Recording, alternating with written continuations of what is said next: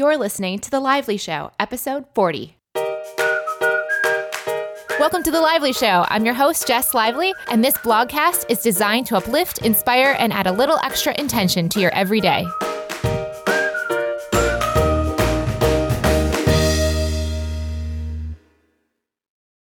It's Thursday, which means there's a new Lively Show long-form episode for you today.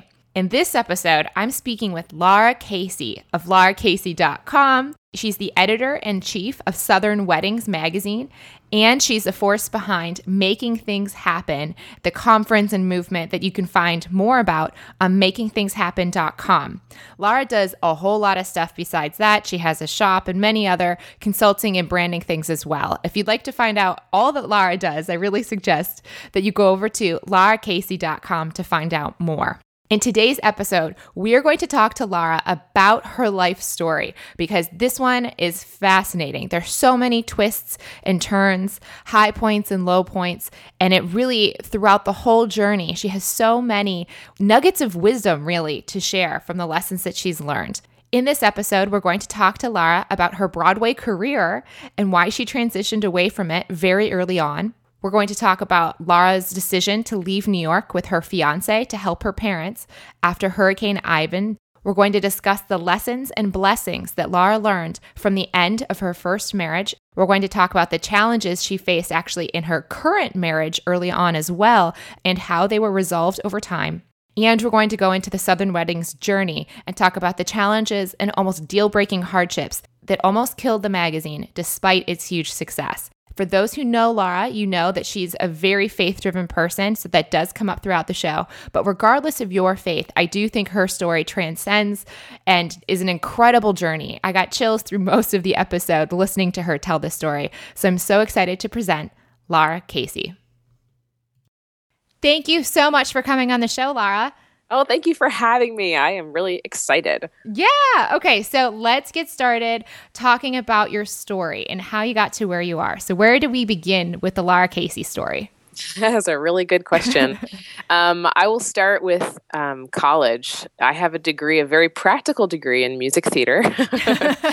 I say that in jest, but it actually has served me very well because I think that God has really shown me that my heart is in storytelling and in helping people live lives that matter, helping them live on purpose. And one way that I feel like He's allowed me to help people do that is through really great storytelling, whether that's through writing, through Southern Weddings, through telling beautiful love stories through that platform. So I have a degree in music theater, and when I graduated from school, I moved to New York City to pursue acting. And I quickly fell out of love with the business of the business. I loved performing. I loved being on stage. I loved diving into the heart of someone and understanding who they are and why they do what they do. But I really hated the business. I just hated feeling like I was selling myself all the time. And for me, college was also a big struggle. I went through a battle with anorexia. And, I say it was anorexia because that's what it was defined as. But really, it was a battle for control. I couldn't control my life. Exactly. I was going to just ask. I just had Lauren Lax on for this last week. Her story is she had a 14-year battle. She almost lost in her 20s. And it comes down to control. What were you trying to control? So I think that there are so many things that we go through in those crazy years of our lives of trying to figure out how to navigate the pressure of college, how to navigate knowing what we're supposed to do with our entire lives, which is, in my mind, almost an impossibility at that age anyway. Little did I know I would go through 4 career changes after that. I always say we're not supposed to know the end because if we did, it steals all of the power and presence we can ever give to this moment, which is going to be the bridge to the next one. So if we knew what was on the other side of the bridge, we would never actually be able to cross it because we'd be too distracted and not actually do the work. Yeah, I totally agree with that. And all of those life experiences, it wasn't like they were meaningless at all. Going through that really intense battle with control and with using food as the thing I was trying to control and exercise and so many things that I was restricting in my life. And then moving to New York, like I said, and trying to figure out what in the world I was going to do with this degree that my parents had so graciously spent a lot of money on, paid for my college education, which was a huge blessing. I felt a ton of pressure, which I think anybody, regardless of the circumstances, feels like at that stage of life. And you're sitting here thinking you need to be a Broadway superstar. Yeah, I don't say this to brag or anything. I was really good at it and I loved it. But sometimes when you're really good at something, it doesn't always mean that you need to make a life of it. It might mean that you'll be able to use those skills in a totally different way than you ever imagined, which is sort of where my story went. I love that. So actually, I graduated, like I said, moved to New York and just really fell out of love with the business of the business. And so I walked into my agent's office one day, and it was a really smoky office, which is such an amazing picture of what my life felt like at the time, just smoky and clouded. And I walked in and I said, I don't want to do this anymore. I don't even remember the words I said, to be honest. All I know is that I said the words and I walked out and it was like I could breathe and it was clear air again. So I had no plan. And I learned in that sometimes God closes a door or has us close a door so that another one can be opened. They don't usually happen simultaneously. Yeah, I say it's like an acrobat and you have to let go of the one bar in order to catch the other. Yeah, absolutely. That is so true. And so I walked out of there and then got really depressed. Went through about 6 months of pretty bad depression where I didn't really want to leave my apartment. And I was using food again to appease my emotions. And this time I was really overeating and just trying to find any source of comfort I could. I ended up gaining 50 pounds in 6 months, which was quite a lot of weight. I actually did the same thing, Really? underweight and then over. Yeah, I did the flip-flop. Wow. So here's a question. So you leave this smoky office and you're relieved, but then you're depressed at the same time. You would think that would have kind of almost been the reverse. Why do you think it wasn't? It's funny. It was a relief to not have the pressure of feeling like I was in the wrong skin and in the wrong life circumstances. However, sometimes a clean slate and an open door is really scary. And I had no idea what to do with my life. Because like I said, here I had this degree. I didn't have any training in anything else. All these people at home were thinking that I was going to be a superstar on Broadway, and that just wasn't where my heart was. So my identity, the idea of this identity, that box that I had put myself in, was kind of crushed at that moment. So that's why the eating came in, and that's why that kind of spiraled. Yeah, definitely. I didn't know where to turn. And also here I was living in this city of millions of people. But sometimes living in a big city like that with millions of people can feel so isolating and makes you feel like you're so alone. And that's where I was. I didn't have any friends who were making those same big risks or taking those same big risks that I was to transition out of something so quickly after college. The only thing that I knew after, feeling that depression for so long, and it was the dead of winter, it was so cold, figuratively and literally, it was just so cold. I knew that I had to put myself back together. And the only thing that I knew how to do was somehow physically energize myself. I had been a dancer for so long in college. And so I decided to join a gym. And I thought, okay, if anything, I'm just going to try to get myself physically healthy again. I don't know what I'm doing with my life, but I walked into a gym and I would go really late at night in my biggest, baggiest clothes so that nobody would see me, or at least I'd hoped nobody would see me.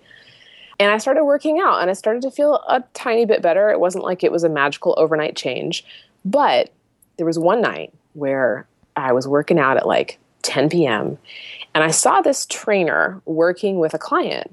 And then I started to notice every time I went back to the gym, this trainer was working with clients, and the clients would come in looking much like I did. They looked dejected and just really depressed. Their body language said that they were just not present in their lives. At the end of the sessions, though, it was completely different. They would walk away from those sessions looking like they had been, drinking magic happy potion or something.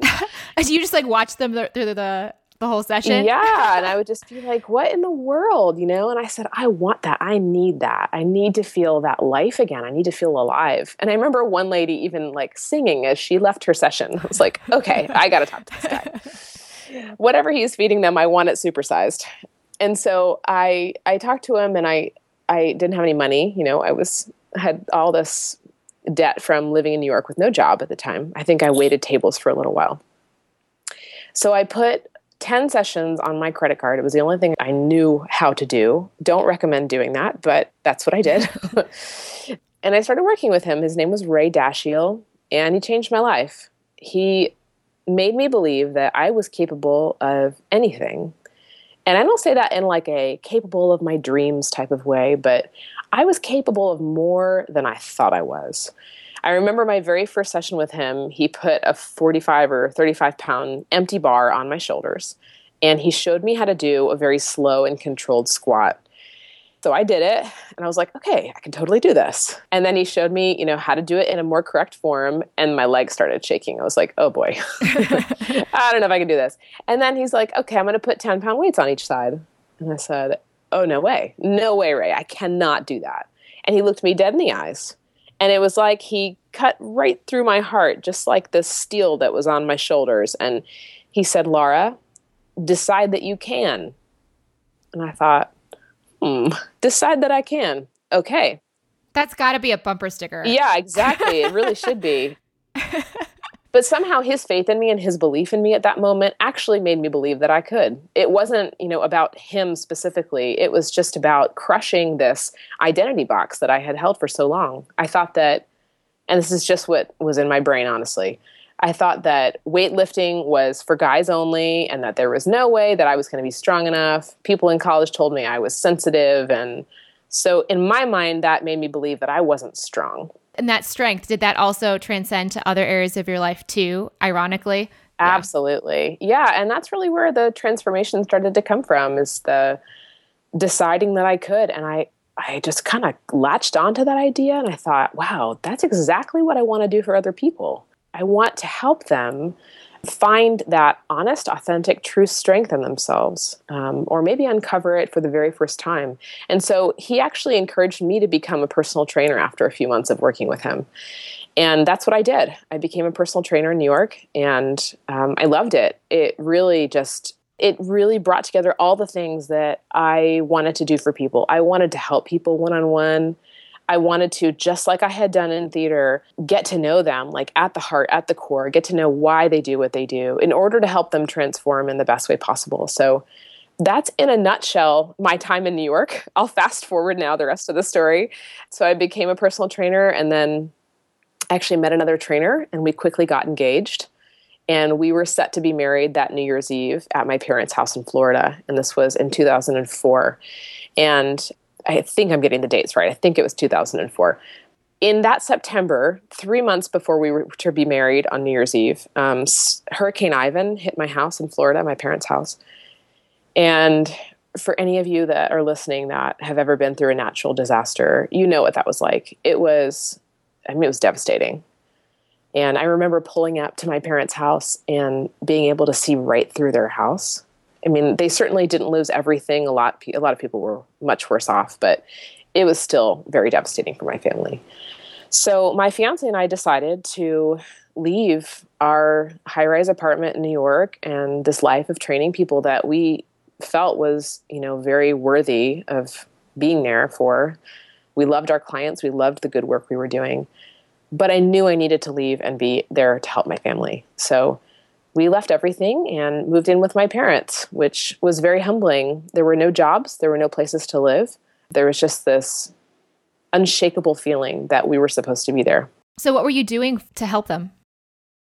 We were literally helping put the house back together. We were scrubbing seaweed off of the walls and, putting toilets back together, putting doorknobs back on. We were planning to be married at my parents' house, and that was part of the motivation too, was to help them put their lives back together. And for some reason, no one ever considered canceling the wedding. Oh, so this was planned before the hurricane. Yeah, exactly. The wedding became more about a community wanting to come together to celebrate something, just anything that they could, than it did about us. And so we, like I said, showered outside in our bathing suits in the only working hose. And I remember a water snake slithering by one day, and I was like, I can't do this. But something was happening during that time to me personally. I really coped during that time through creativity. This was way back before Pinterest and blogs and all this stuff. In fact, I think there was only one blog at the time, wedding blog, and it was Faye and Greer, for anyone that's been around a long time in wedding blogs. And I coped through creativity. I made my ceremony programs. I made the aisle runner. I designed the flowers. Like, I did anything I could to try to keep my mind off of the devastation all around us and really focus on celebrating the relationships that we had with our family and friends that were going to be there. So it was a weird time. Here we were, like, in this rubble and trying to plan a wedding and having all our friends help us put the house back together. And as you can imagine, it was just a very strange time. Living with my parents, not having any jobs. So my relationship with my fiancé was not stellar at the time. We were just kind of going day by day. And so we got married on New Year's Eve, and it was a wonderful celebration of hope. It was beautiful. I definitely caught the wedding bug at that time and really fell in love with the idea of helping people create celebrations that could potentially change people's lives and transport them out of the mire and the muck of either everyday life or a tragedy like that, even if it's just for a night, and help give them hope. I didn't realize that was possible with things like that. And it brought back all of the things that I had done in theater. It was storytelling and using light and sound and texture and creativity to tell a love story. So it really was a marriage, not just of the two of us, but a marriage of all of these things that I loved coming together. That's beautiful. Yeah, it was amazing. And then shortly after that, 2 weeks later, we were on our honeymoon. We actually came back early from our honeymoon, which is a whole nother story. But we came back and we were all in my parents' bedroom, and my mom got a phone call, and it was a doctor. And my brother actually had been working at the ski resort in Vail, and he was skiing after hours and had skied right off of a service road, which is essentially a cliff, and he had cracked his spinal cord. Oh my God. Yeah. I don't even honestly remember much of that night. All I remember is getting on a plane with my mom, and I don't know how in the world we got through security. I'm sure we were crying and maybe even emotionless. It was just so shocking, and we didn't know if my brother was going to make it through the night because he went into emergency surgery. So here my mom and I are just trying to keep it together, and we walk into the hospital in Denver, and it was a spinal cord rehab center called Craig, which I'm mentioning because I'm so grateful for them. Ugh, now I'm going to get choked up. And we walk through the intensive care unit, and if you've ever been in an intensive care unit, you know that there are clear glass pane windows as you walk down the hallway, and you never want to turn and see the person that you love there. You just never want it to be yours. And so I just remember walking down the hallway. I even remember the shoes I was wearing. I was wearing those old classic Ugg boots, you know, when they first came out. And I remember turning and then seeing my little brother there, Steven, and he was puffy from surgery. He was alive, thank God. But the doctors said that he would likely never walk again. And my brother, like I said, was a rock climber. He was active. He was a skier. Like, that was his whole life. He was very young. He's 4 years younger than me. So I think at the time he was, oh goodness, maybe 20 or 19. So all these things, us leaving New York, the hurricane, me leaving a career that I was supposed to do, even though I had a great career in personal training, it was still devastating for my parents, all this transition. And then my brother's accident. Yeah. So what's the time period between all of this? Me leaving theater was, my fiance and I were engaged for about a year and a half. So that doesn't seem like it was, it was about a year and a half, I guess. So it was a very short time, but then the hurricane and my brother's accident, that was within a 4-month time span. So it was a lot. And here my parents were, most of their money was gone from the hurricane and then paying for our wedding and so many things. And my brother's medical bills were $25,000 a day. A day? Yes, absolutely crazy. Insurance doesn't help with that? That's insane.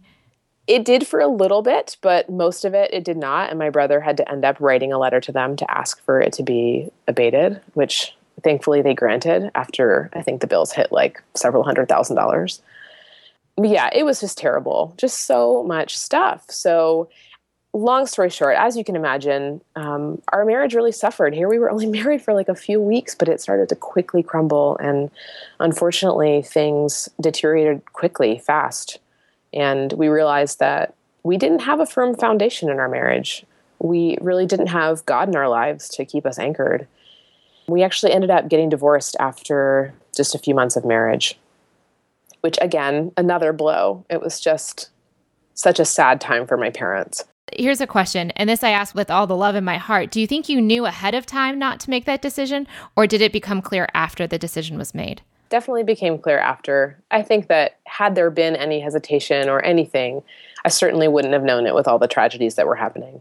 And I know too, and I have a book that's coming out in December called Make It Happen, and I share a little bit of that story in there too, but something I did share in there, which was the hardest paragraph for me to write in the whole book, was the words I just told you, which was about our divorce. But mostly it is in retrospect, knowing that it was my youth and my selfishness that caused that. I won't go into too much detail, but it really was me and just not having that firm foundation. I don't think it was at all by God's hand that our marriage deteriorated. It was definitely me. So what do you think the blessing was in that relationship? So many blessings. I think in all of the mistakes that I've made in my life and in the failures, those have been the best blessings because they've taught me about my need for God. They've taught me about the fact that I'm not perfect, that I'm capable of making huge mistakes, and that I am not in control. And that really the goal of life is to surrender control so that we don't get in our own way. Yeah, get out of your own way. Exactly.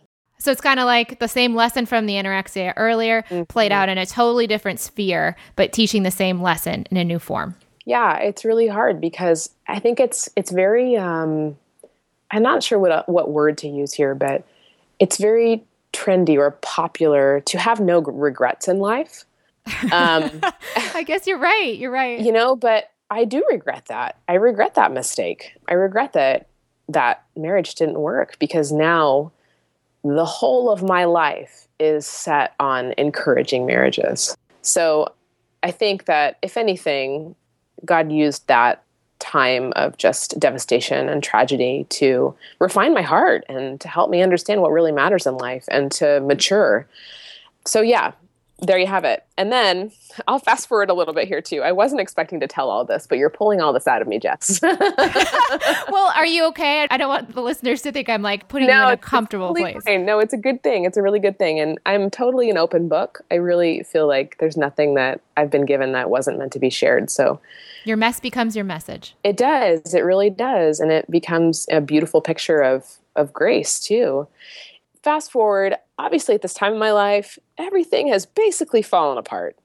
Yeah. Where are you after that divorce? So are you still at home? Are you still you're not training? Well, I was still at home and which obviously was very awkward and being in a house where there was so much need. I mean, here my sweet parents were trying to recover from the hurricane still, trying to figure out how in the world they're going to survive in a community that has been financially devastated too. My dad was an eye surgeon at the time, ophthalmologist, and yeah, his practice really suffered too. So how are they going to support themselves and how are they going to support my brother now being in a rehab hospital for months? So very heavy time in life. And so I decided to find a therapist, and I really believe in the importance of therapy in our lives in crazy times like that. As I went through with my battle with anorexia and with depression, both of those times, therapists had helped me really come out of that in a stronger way and help me to deal with my emotions.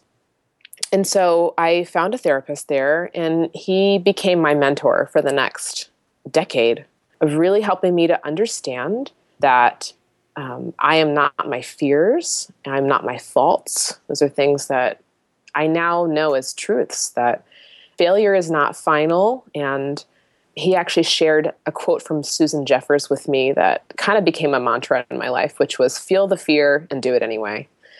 Gosh, I love that so much. And what that meant to me, though, at that time in my life was if I woke up and I felt like I couldn't put my feet on the ground and I felt like I needed to cry or I felt like I needed to ask for help, I needed to do those things instead of resist them. It's the decide you can thing all over again. Exactly. I needed to feel those things and not be afraid or ashamed. I felt so much shame and just not feel afraid of feeling. Because that's really what it was for me with controlling things with food, anorexia, and things like that. And so many things was trying to mask my feelings. If I was anxious or overwhelmed and didn't know what to do with myself, I resorted to food for that. And so I had to learn over, several challenging months and like really getting deep into therapy. And also at that time started studying the Bible and realized that there was so much truth there, and practical wisdom for living. Anyway, long story short, I ended up taking another job. I took a job at the local gym, which was also very humbling, and took a job at the local gym just to pay my bills and to be able to pay for therapy sessions. And it was there on a Sunday afternoon in no makeup, and I was doing some crazy cable crossover exercise that was very unflattering, that a tall, dark, handsome Navy gent walked up to me and asked me for workout advice. He just decided to ask you? Yeah, he just was like, hey. And the thing is, I thought he was asking me because he was trying to pick me up, but he really was asking for workout advice. He's really nerdy like that, and I love him. And he became my husband 5 months later. So very, very fast engagement. And again, far too much for me to probably tell you in this 1 little hour podcast. Read my book. There you go. Yeah, absolutely. So you come from this huge ball of shame, as you're describing, from the divorce to then go so quickly into another marriage. What enabled you to do that with such confidence? I don't think it was confidence. What was it? It certainly wasn't. I mean, to be honest, I was still not in a strong place at that time. As much as I had done a lot of work and felt like I had really found a lot more firm footing, and realized a lot about myself, my relationship with God was still really new and fresh. And I was really craving security and just trying to find, something to help heal my heart and heal my family's heart too. So the thing about Ari is that when we started talking, and I don't even mean dating, but like the first few times we talked, I just knew there was something about him, and dating never even crossed my mind. But then we found ourselves one night having a date, and I just immediately laid all my baggage out on the table. Like literally, I just said, hey, I want you to know that I've just gone through this really crazy natural disaster that we've had in our community, and my brother's been in this really life-altering accident, and I've just gone through a divorce. So I'm not really in a place to have a relationship. And he didn't even flinch. Like, I thought for sure that he would excuse himself from the table for a Navy emergency, but did not. Yeah, the Navy needs me. I'm gone. There's a helicopter outside. But he didn't. He didn't flinch. He just looked at me and he said, okay, great. This is where I am. And he told me about his family challenges. And he had actually just broken up with a long-term girlfriend too. And he didn't judge me. And that was actually the first time that had happened in a long time. And he made me feel like it was okay to be me with my flaws, not despite them. In retrospect, that is one of the things that drew me to him, was that absence of shame that I felt with him. And then he started coming over for dinner too, which if you ever go to my house, dinners are a big thing, family dinners around the table. And my sweet mom, she had actually stopped cooking. And during this tragedy time in our lives, she just kind of lost her joy for it. But then Ari started coming over, this hungry Navy guy, and she started to liven up a bit. And the takeout containers got replaced with real food on the table again as he came and had conversation with my family and asked my dad about his past as a flight surgeon, because Ari was a flight surgeon too. He was there training with the Navy to be a flight surgeon, so they had a great connection. And the other thing about Ari, which is a total God thing, it was really miraculous, was my brother actually ended up coming to live with us too, and he was in a wheelchair at the time. So my family would gather for dinner, and my brother would roll up in his wheelchair, and Ari was completely unafraid of asking my brother how he was doing. None of us in my family, my mom, my dad, or myself, we all felt this fear about talking to my brother about what happened. We didn't know how to talk to him or what to ask him. But Ari knew from his work as a physician that patients who are in life-threatening situations or patients who have some disease or ailment, they want you to talk about it. They don't want to feel ignored or that their sickness is ignored because it makes them feel ignored. So he wouldn't be afraid of it. He would acknowledge it and say, hey, how are you doing today? How are your knees doing? How's your back feeling? And it was shortly after that, actually, in my brother's rehab, that he began to walk again. And they said he couldn't, right? These top spinal surgeons in Colorado who do this all the time said it was a 1.1% chance that my brother would ever walk again. And he proved the doctors wrong. And there he was, taking steps. And yeah, there was just something in me during that time. I think that's why part of why it happened so fast was the presence of hope came back into my house, along with Ari being there. That's beautiful. Yeah, it was really amazing. I'm just so grateful. So, okay, so you get married to your Navy gent. What happens?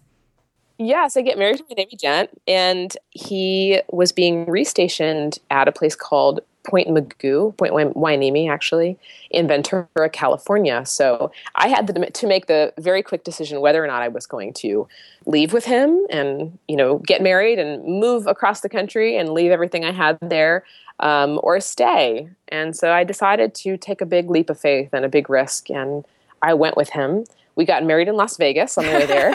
Which For someone who runs a magazine about weddings, that's kind of ironic, right? I know. And again, a whole nother story, but it was wonderful and it was perfect for us. And on the way there, though, like I said before, I had caught the wedding bug. And I had actually started a little event planning company in my hometown around the same time I had taken a job as a trainer at the little gym. Just really fell in love with it. And I just fell in love, like I said before, too, with the idea of creating celebrations that could change people. I saw it happen right before my eyes. And so I had in the car on the way from Las Vegas through Henderson, Nevada to California, a copy of Grace Ormond Wedding Style. And Grace Ormond, I don't know if they still have this, but they had in the back at the time a directory of some of the top wedding professionals in Los Angeles.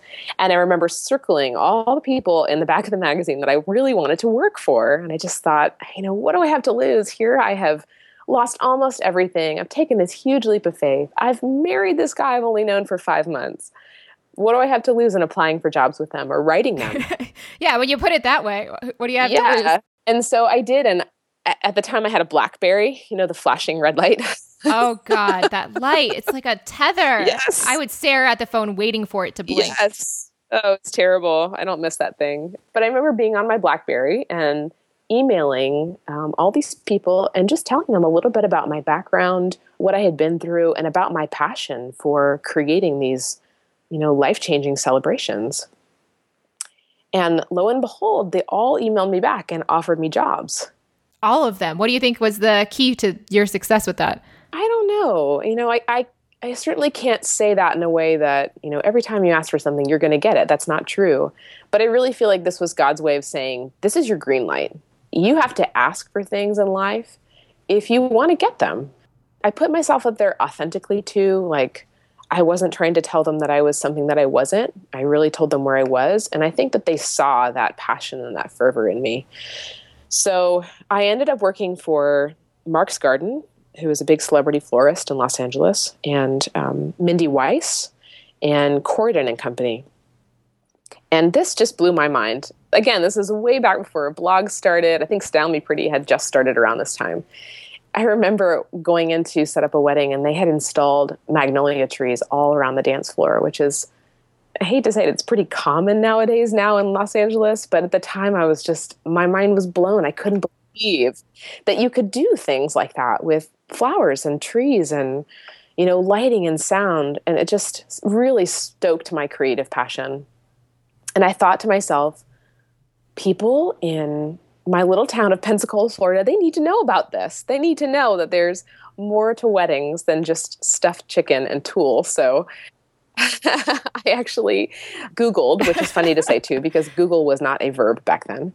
I Googled how to start a blog, and I just thought, I'll just try to inspire brides in my little hometown about what's going on in Los Angeles. And that's how it started. What year was that? This was 2005 or 6. Early. Yeah, really early. Fast forwarding, we're in California, and our marriage was a huge challenge. Ari is Jewish, and so his family grew up in a very Orthodox Jewish way. And my family is Christian. My grandfather was a pastor and, sold milk and Bibles door to door back in the day in Alabama. And so from the get-go, there was a lot of tension. And I'm saying that very mildly. There's a lot of tension. His family did not approve of us marrying. Which is ironic as your faith is getting so strong. Yeah. And, my faith was growing, and that was really like the only thing that I could hold on to. And it was really hard. So I felt like the more I was myself, the more our marriage would fall apart. When we were there and we settled into Los Angeles, I started my job. He started his work with the Navy there. And it was like we were playing house, and it was for a little while. It was like that honeymoon phase, but that quickly deteriorated. And we started to fight, and it was like I shouldn't say like, it was many of the darkest days of my life. Just feeling hopeless and just feeling like, what have I got myself into? What leap did I just take? And so he actually, less than a year into our marriage, came home one day and said that he was given 14 days notice to be deployed to Iraq. And this was at the height of the Iraq War, back in the time when the names of the fallen soldiers were on the screen like 24/7. Very scary time. Yeah, I was very scared for him, but he went off to Al-Taqaddum, Iraq for 8 months, and I ended up leaving my jobs there and moving back in with my parents again. I didn't want to stay in California by myself. And that ended up being a really sweet time, actually, because as much as I missed Ari and I felt this heightened sense of respect and love for him and being away and being deployed in a war, it was also a time of freedom for me. I didn't have the burden of this heavy marriage that we had then experienced in those recent weeks. And I was able to go to church without fear of a fight. I was able to get my hands back into doing event planning, with my little event planning company I'd started.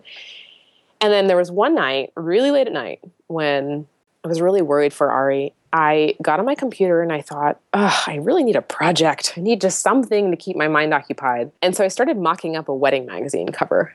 I thought, wouldn't it be cool if we could make our own wedding magazine, and maybe we could put it in grocery stores or local churches, and maybe we could get some of our friends to pretend that they're brides and we'll make bouquets. This was like way back before inspiration shoots. The only wedding magazines that were around at the time were the old classics. And I hate to say old because some of them I miss so much, but Modern Bride, which is no longer.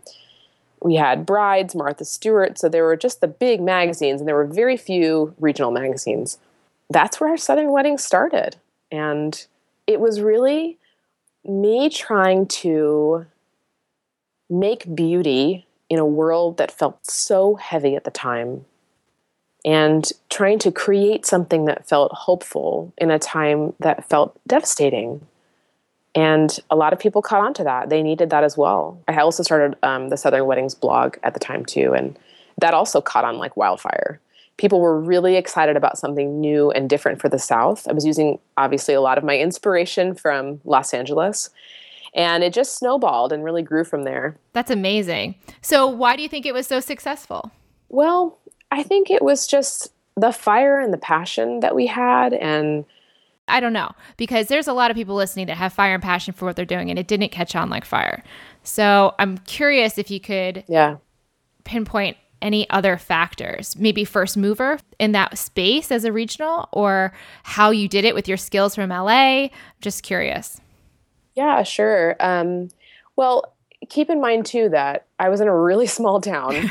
And so change was not something that was the norm, So when I say fire and passion, I think that's really what I mean is innovation and being willing to take risks with even back then, like the look of a bridal bouquet. Instead of doing your classic white rose bouquet, maybe we'll do green orchids, which sounds so silly nowadays because there are 8 million risks that have been taken and we see those all the time. But back then, it was very different. Okay. So it's innovating in the space that you were passionate about that created the separation and the distinction for your brand. Definitely. And it was in a time, too, when information didn't travel so fast. So without the presence of blogs, there was no social media. I think this was, I don't even remember when Facebook originated. I hate to say I don't remember the year, but Probably 2004.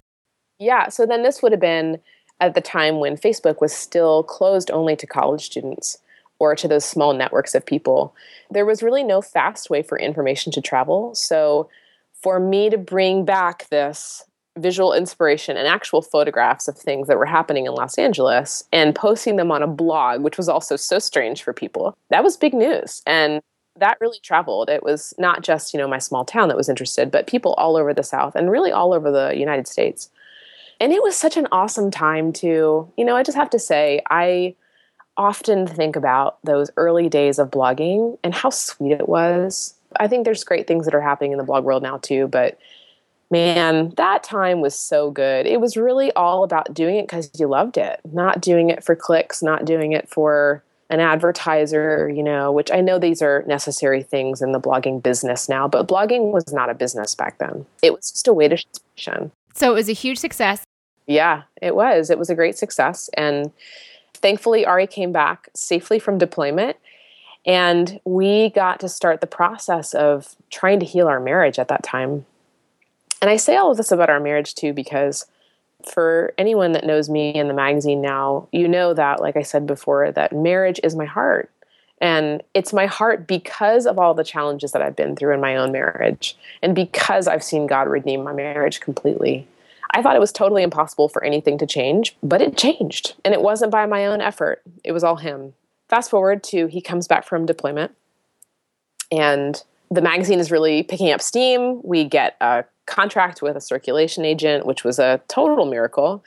And I really felt like I was living the American dream. I was like, yes, everything is going so well. And so we go back to California to finish out his time with the Navy there. He was about to be done in just a few months. And then we were actually going to move to North Carolina, which is where we are now, so that he could start his radiology residency at the University of North Carolina, Chapel Hill. And I remember so clearly the day we were moving all of our stuff out of our apartment in California to move to North Carolina. And my mom called and she said, Lara, I'm not sure how to tell you this, but there's a letter here. And it is from a really big publisher. And it says that the name of your magazine is too similar to something that they have trademarked. It's a cease and desist letter. Yeah, well, it wasn't Southern Weddings at the time. It was a different name, which I'm not even allowed to say because I signed the contract. Southern Weddings. Yeah, I got a cease and desist letter from a really big publishing house. And I had never gotten a cease and desist letter. I had never even known what one was. And in that same 10 minutes of getting that phone call, I also got a call from a business partner that I had at the time for my event planning company, which was also picking up steam. And she said, Lara, I knew she was pregnant, but she said, I've been put on bed rest. And so I'm not able to complete any of the weddings, the 25 or whatever weddings that we have on the books. And so I just felt like in the span of 10 minutes, I had just lost everything. It's like, here I had all these sponsors that were waiting on this magazine, this amazing blog community of people that was so excited. What in the world was I going to tell them? What was I going to do with all these weddings on the books? And I remember crying on the floor, crying as the movers were taking the desk out from underneath me. And I remember even a mover stepping over me to pick up a lamp. I was just like, you've got to be kidding me. But I do remember Ari saying to me, he's like, Lara, you have to make a decision. Are you going to keep going with this? And I heard in his voice at that time, he didn't want me to have to go through so much anxiety and anguish over these things. But he said, are you going to keep going with this or are you going to take a different path? And I don't know what compelled me to say this. All I can attribute it to is God saying, yeah, I'm going to keep going. I had no idea what that meant. I just knew that there was a reason why I was on this path and a reason why I was supposed to be doing this magazine. So I did. I kept going. Long story short, I found a lawyer. We contested it. I lost. I ended up having to pay them a lot of money, which I didn't have. How'd you pay it then? Savings. Ari and I just had to use our savings. Yeah, so that was a really hard time for our marriage with just the circumstances that had existed. And then it just got harder because I was also a financial burden to us and stress burden. And I was just stressed out about this all the time. So that is the climate that we had in our lives when we moved to North Carolina. And we moved here, we had an air mattress and no cars for 3 weeks because military moves take forever. And I remember sitting on the air mattress with my laptop and I asked the neighbors if I could borrow their internet because ours wasn't installed yet. I was just trying anything I could do to put things back together. And I got on Craigslist and put up a post to find to interns or just anybody to help me out. And thankfully, I found a couple really great ladies who ended up working with me for a while to just put things back together. And so we applied for a new trademark on Southern weddings. And my lawyer assured me that this was going to be a shoo-in. We were going to get it. And the day that we sat at the press and watched the copies come off the press, I got a phone call from my lawyer. And he said, Lara, I don't know how to tell you this, but the trademark has been rejected. Oh, my God. Yeah, and at that moment, and I knew what I was saying was crazy, but I just said, I don't care what the U.S. government says about the trademark. Contest this. Like, you fix this. And my lawyer later told me that he thought I was crazy at that moment, too. But but he did. He did what I said, and he appealed it. And the magazine finally comes out on newsstands with the title Southern Weddings. However, it was a really bittersweet time. I just kept thinking, because of this trademark appeal, that we could get sued. By the same company that had the issues before? No, different. Not having a hold on this name, I was afraid something bad could happen. I was afraid to go get my mail for months after that. I didn't want to get another cease and desist letter from someone that was trying to take everything from me. I think it was about 2 weeks or something after we'd sold the last box of copies of V1. We call our issues V, which means volume, and then whatever the year is. So that was V1. And I got an email from my lawyer, and I had sort of been conditioned to cringe every time I got emails from him because it was always bad news. But this time, thank God, the bad news turned into good, happy tears. And he said, I can't even believe I'm telling you this, but the trademark has been accepted. And that means you're safe.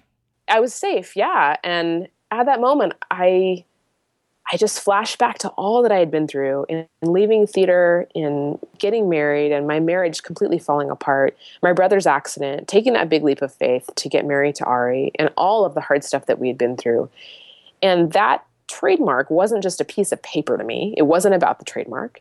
It was more about perseverance, of knowing that sometimes, against all odds, God can bring you through things for a reason. And I didn't know the bigger picture until really just recently. So that's the story of Southern Weddings. I have to go back. You just said until recently. What did you learn recently? Well, the next part of the story, too, is probably the most important part, which is right after getting that trademark acceptance, I felt this fear, and I was really operating from a place of fear, which, as we all know, is not a great thing. But I was afraid that something bad would happen all the time. Even though I had gotten that great positive sign, I just felt like, who knows what's going to happen next, you know? I said yes to everything after that. I said yes to every speaking engagement, every phone call of someone that needed advice, everything. And I ran myself into the ground. In order to escape from my marriage, which was still not in a great place, I would escape to work. Found myself working 24/7 at the expense of my marriage and at the expense of my health. I just wasn't sleeping ever. And when I say 24/7, meaning I was answering emails up until 3 o'clock in the morning, and then I would wake up with anxiety at like 5 a.m. I was answering emails on Saturday, Sunday, all hours of the day. I had no boundaries. Months into this, I also had no marriage. We ended up sleeping in separate beds. We were really two ships passing in the night. Did he resent? Yeah, he resented my work, but he also, through the pain in our marriage, escaped to his work too, and escaped to all kinds of distractions. And so, yeah, I mean, I feel like I'm telling you all the heavy stuff, but there is a happy ending to this story. I really believe, like you even reiterated too, that it is our mess that becomes our message, and it is out of our deepest pain that actually our greatest joy comes. Long story short, I just realized that I couldn't keep going like that. Like, I had tried everything. I had tried to make it work. I had tried to do my business plus trying to figure out how to fix my marriage at the same time, and it wasn't working. So I remember one day, out of total desperation, I was driving to Target to buy something I totally didn't need, as usual. Do you remember the thing you were driving for? Just out of curiosity. No. Who knows? Probably another V-neck t-shirt that I didn't need. I was driving to Target, and I had frequently made that drive to get something I didn't need. On that drive, there was a building. It was a church building. And I had often seen people pouring out of that building on Sunday afternoons and Wednesdays and, you know, many other days, and just seeing a lot of happy people and families, and kind of subconsciously always thought, gosh, I want that. I'll never have that, but I want it. And one day, it was like I was a thirsty animal, like searching for water. I just veered into the parking lot on a Sunday morning. Instead of Target. And I walked into that church building and hoped that nobody would talk to me. And I sat down in the back. And sure enough, this gentleman came up to me, this like jolly gentleman, and he said, "Hey, my name is Bob." And he sat down next to me and he just started talking to me, which made me feel super uncomfortable. But he didn't ask me what I did for a living. He didn't ask me how many followers I had on social media. He didn't care about any of that stuff. He really cared about my soul. And I knew it from the questions he was asking me. He wasn't like trying to like win me over to the church. He was really trying to just love on me. And he introduced me to another lady named Jan, who also came and sat down next to me. And it was the same thing. And it's like, here I was in this, I had never been in an atmosphere like this, of seeing people really, like we say here in the South, loving on each other. It was a big, diverse group of people. I mean, young, old, rich, poor, black, white, Hispanic, just this amazing Southern family. And that made a huge impression on me to see people over time. And I went back a few times after that too, but I started to notice like these people were actually sharing their lives with each other. These people weren't trying to be perfect. They were really helping each other, physically helping each other with things, not just saying it. We're not just saying, "Hey, I'll pray for you." They were actually doing something about it. So I went back after that first time for a marriage class. Did you go alone or did you go with him? By myself. Yeah. Okay. Yeah. I was by myself and I was terrified, but again, I just knew something had to change. I walked in and there's all these couples there and me. And all these couples, the teacher's name was Mitch, and all these couples started sharing their marriage challenges. But it was so different than anything I had envisioned. They were holding hands, they were sharing their struggles with each other, with that person sitting right there in such a respectful, loving way, but in a really honest way. I don't know, this kind of blew my mind. I was like, wow, I've never been exposed to this before. Something in me thought, maybe I should share my struggles too. And then there was that other something on my other shoulder that was saying, no, don't share, they will judge you. But I did. I stood up, took a leap of faith, and I said, "Hi, my name is Lara, and I'm really inspired by all the things that you guys are saying. However, my husband does not believe in God, and our marriage is falling apart, and I don't know what to do." And I just laid it out there. And I remember Mitch looking at me dead in the eyes, and I will never forget this. He smiled at me, which I was not expecting. And he said, "Lara, the impossible is possible with God." All the other people in the room, they smiled at me too, which to me at the moment, like in the split second, felt very strange. I was like, what in the world? I just told them all this bad stuff. Why are they smiling at me? It's because they knew something I didn't at the time, that the impossible is possible. Yeah, I mean, if I were to sum it up in a nutshell, the impossible happened over a long period of time, like through so much stuff. God healed our marriage and brought it all back together. And Ari actually became a believer about 2 years ago, right around the time that Grace was born. And I hate to like wrap it up in a bow like that, but that's really what happened. It wasn't by any effort of mine. It was all through surrender, through surrendering my fears and taking big leaps of faith in order to live on purpose and saying no to the things that didn't matter, like my cell phone and my work, in order to say yes, like a huge, giant, neon flashing yes to the things that do matter. And surrendering can feel, oh man, it still does when it happens to me. It feels painful because it's a little death. That's what surrender is. And so for me, it was having to die a million little deaths, and I still do every day, to die to myself in order to live for what matters. And that is, like I said, the happy ending to the story is that that's the path that we're on now. That's amazing. So did he just see you modeling this behavior and eventually he got interested? Yeah, I mean, I think it was a combination of a lot of things. But for instance, when we would fight, which was often about, various things, but a lot of the time it was fighting about faith-related things, since that's really what divided our marriage for so long. So for instance, I would come home from church back in those days and he would argue with me about whatever. And I just had to stop finally in those arguments and say, God, this is not working. Like me giving him logical reasons about stuff or anything is just not working. What do you want me to say in these arguments? And I heard God say to me in my mind, just say, I love you. I was like, okay. So that's what I did, is we would argue and I would look at Ari and I would just say, I love you. And that was fuel to Ari's fire. He hated it. Well, it's not really him. It's the ego. I always say that part that tells you those things, the part you call God, I call intuition. And everyone has those two voices, the ego and the intuition, or in this case, God as the intuition. But yeah, that ego hates that when it hears something that's not another ego thing to fight against. Yeah, and he was just, I don't know.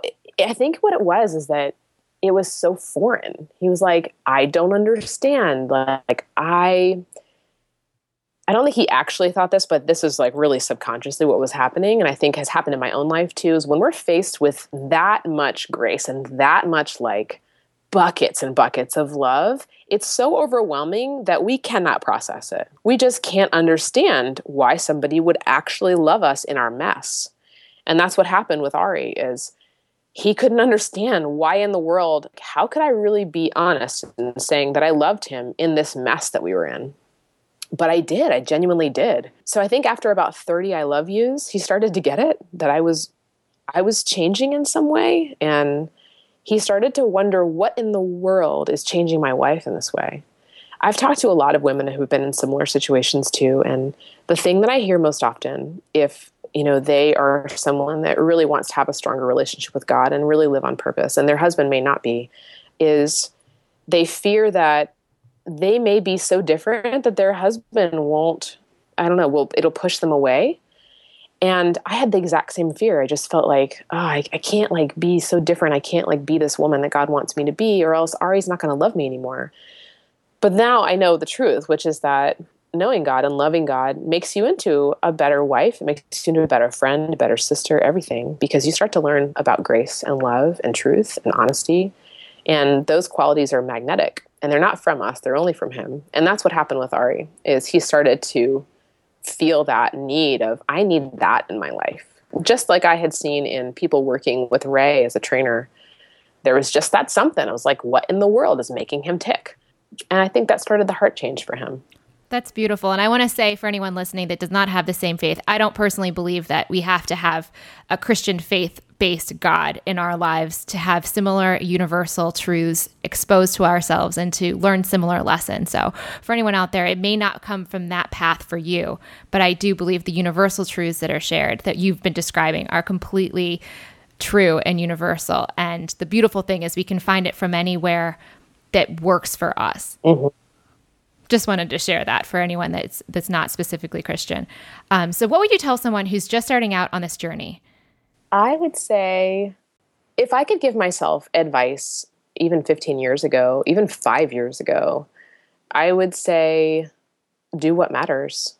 And to me, that's following God and do the hard thing. And the hard thing for me has always been surrendering of control. Just dying those little deaths every day and choosing to put someone else's needs above our own, choosing to make less of ourselves and more of him, which is so hard in a world that really just kind of sings to us all day long that we need to be bigger and, make more of us. So yeah, that was a lot of things, but I don't think I can pick one thing. But yeah, I would say do what matters and forget the rest. Oh, I love that. Thank you so much for coming on the show, Lara, and sharing so beautifully. That was my pleasure. Thank you for allowing me to share. Thank you for going into the depths. I really deeply appreciate that.